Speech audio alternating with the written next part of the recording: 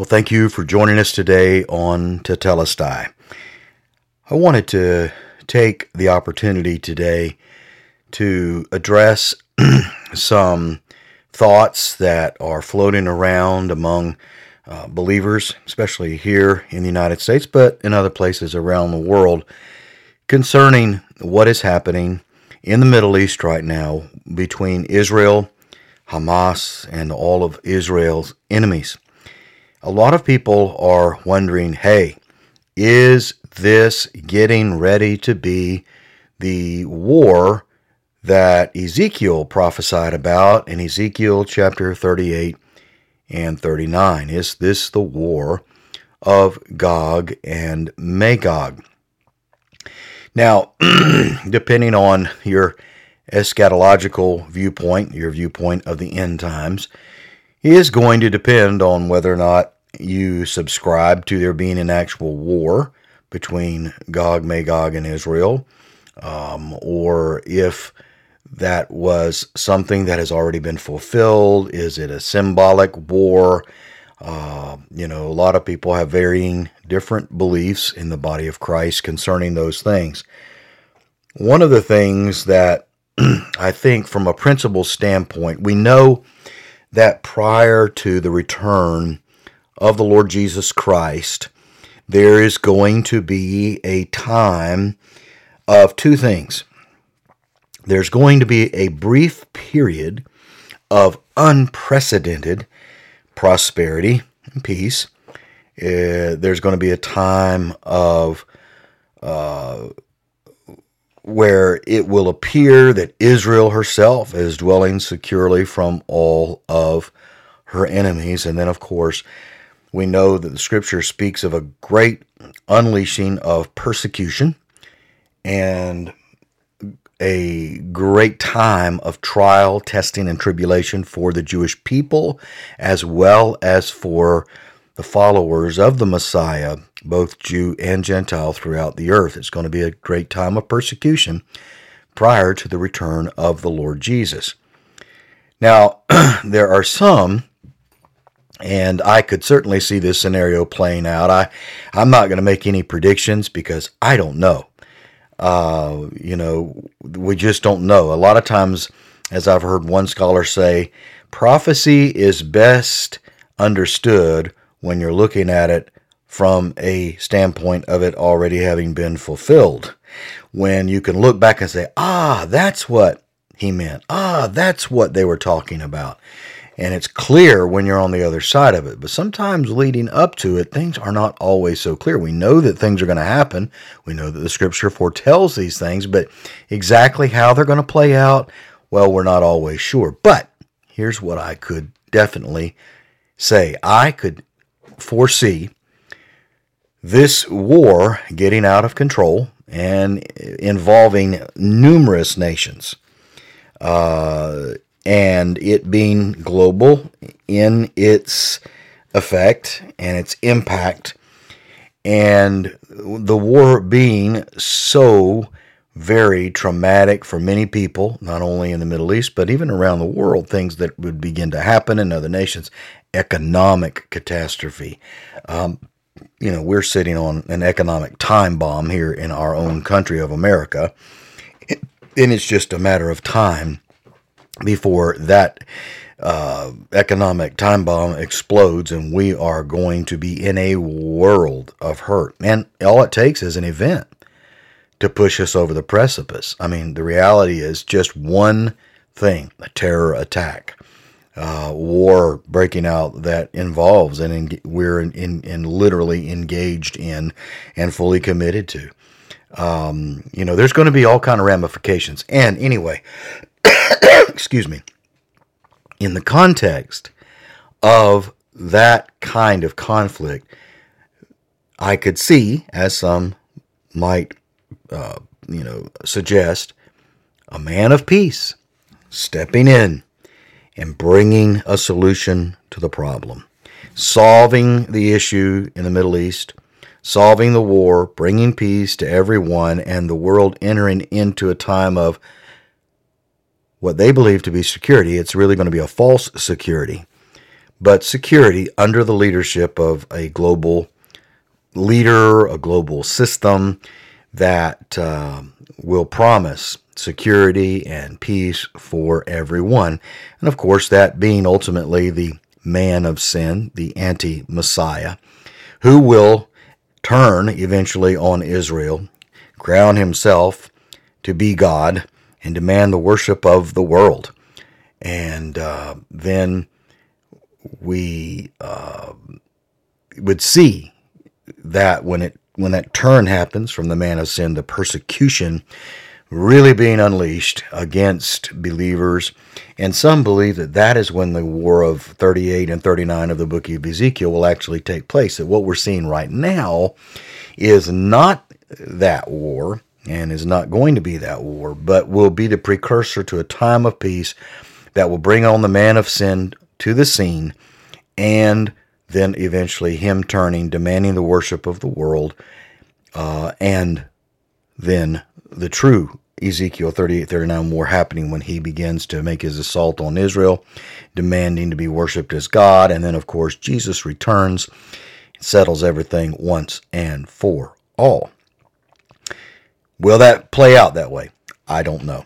One of the things that we definitely need to be on the lookout for, we need to be aware that tomorrow at 9 a.m., today is Thursday, November the 2nd, tomorrow, November the 3rd, at 9 a.m.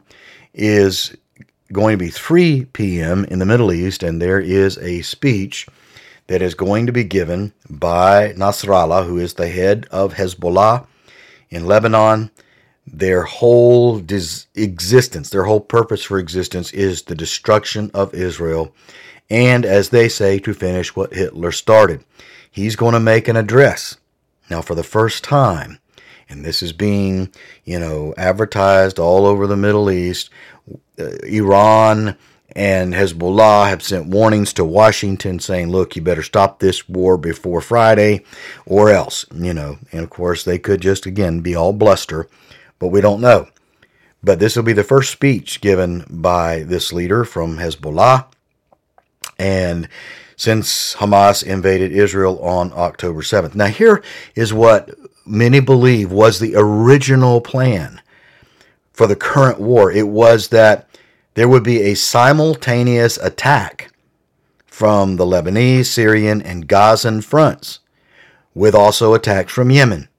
And once Israel was overwhelmed with tens of thousands of Arab jihadists who were running wild throughout the country, the expectation was that the other surrounding nations would jump in for the kill. Well, Hamas pulled the trigger early. They couldn't wait. So the war began with a massacre, obviously, of unimaginable, terrible things against Israelis and southern communities. But now everybody's wondering, well, what's this speech going to be about tomorrow? Is Hezbollah going to declare war on Israel? Is Iran going to jump into the fray? Are they going to get involved? We have Yemen, who is now firing missiles at Israel, who has declared war against Israel. And they are threatening all the American and Israeli warships in the Red Sea. They're in the crosshairs, they're saying, of our missiles. We don't know. But I can tell you this. There are a couple of things you can certainly expect. There's going to be a lot of uncertainty, a lot of unrest. Eventually, at some point, over, the rest of the remainder of this year, and throughout the coming year, our law enforcement agencies are already on high alert for terrorist attacks here on our own soil. There's going to be a number of things that will probably begin to unfold. We're just going to have to wait and see what happens tomorrow. If this does open up to a multi-front war, then it's inevitable, unless our political leadership is foolish, that we will get involved. And, it's so, there's just so much uncertainty. And so I would encourage you certainly to continue, first and foremost of all, to begin to pray, to continue to pray for the peace of Jerusalem, pray for Israel, pray for the Palestinians. There are a lot of Palestinian people, innocent Palestinian people, who do not want Hamas ruling them. They want Hamas out of the Gaza. They want them gone. They hate the fact that they're being ruled by butchers.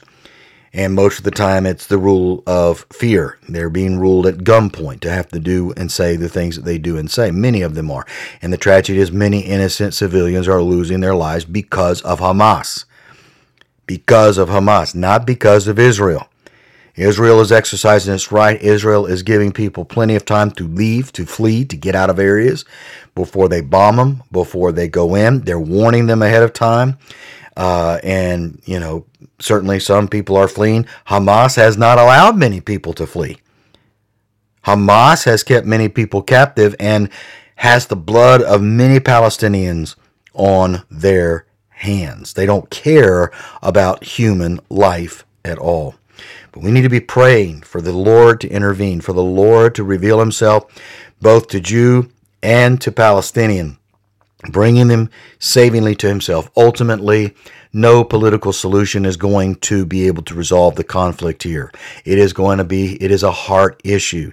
It's a matter of people's hearts being transformed and changed by the power of the gospel and the love of Christ being poured into their heart. One of the things we know, and we're seeing this, the scripture does make it very clear that in the end of days, there's going to be a great mass hatred of Jewish people all over the earth. And we're seeing that happen right now. There is a great groundswell of hatred for the Jews happening globally, everywhere.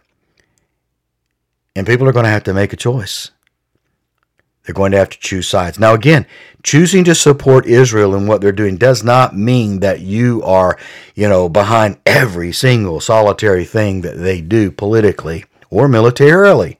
They're going to make mistakes. That doesn't mean that you're advocating and saying, they can just, have carte blanche and I'm going to support them from the standpoint of whatever they want to do. But we do support them from the standpoint of them being God's chosen people, God's people that he has called and gave a promise to through Abraham.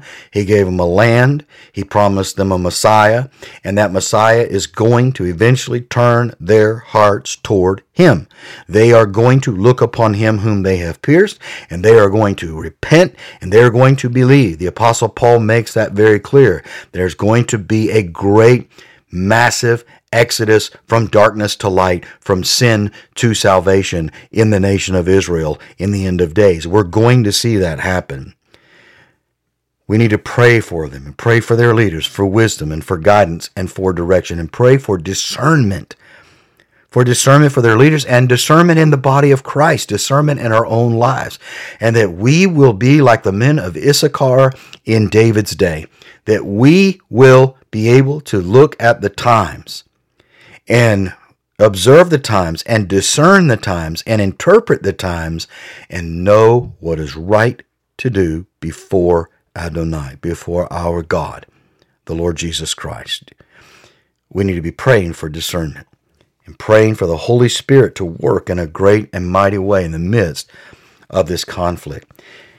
There may or may not be a podcast tomorrow. It's going to depend on, I think, what's going to be said in the speech from Lebanon. And I certainly am going to be keeping a focus there and see what happens. Who knows? Who knows? The next 24 hours, 48 hours could again be world shaking and world shifting.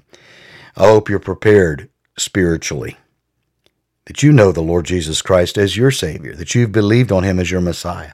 I hope you're prepared physically. Hope you've got some extra things, food and water in your home. Because when this stuff starts popping, again, it's going to be a surprise. It's going to be a shock to a lot of people who are not going to be prepared. And grocery shelves may go bare real quick. And things could happen that spiral out of control faster than you could ever even imagine. So I hope you're kind of prepared in that sense. But again, Our hope, our trust, our confidence is not in our preparation, but it is in the promises and presence of God.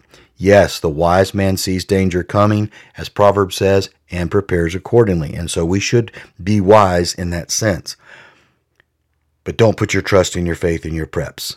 Your faith and your trust has to be in the Messiah, the Lord Jesus Christ.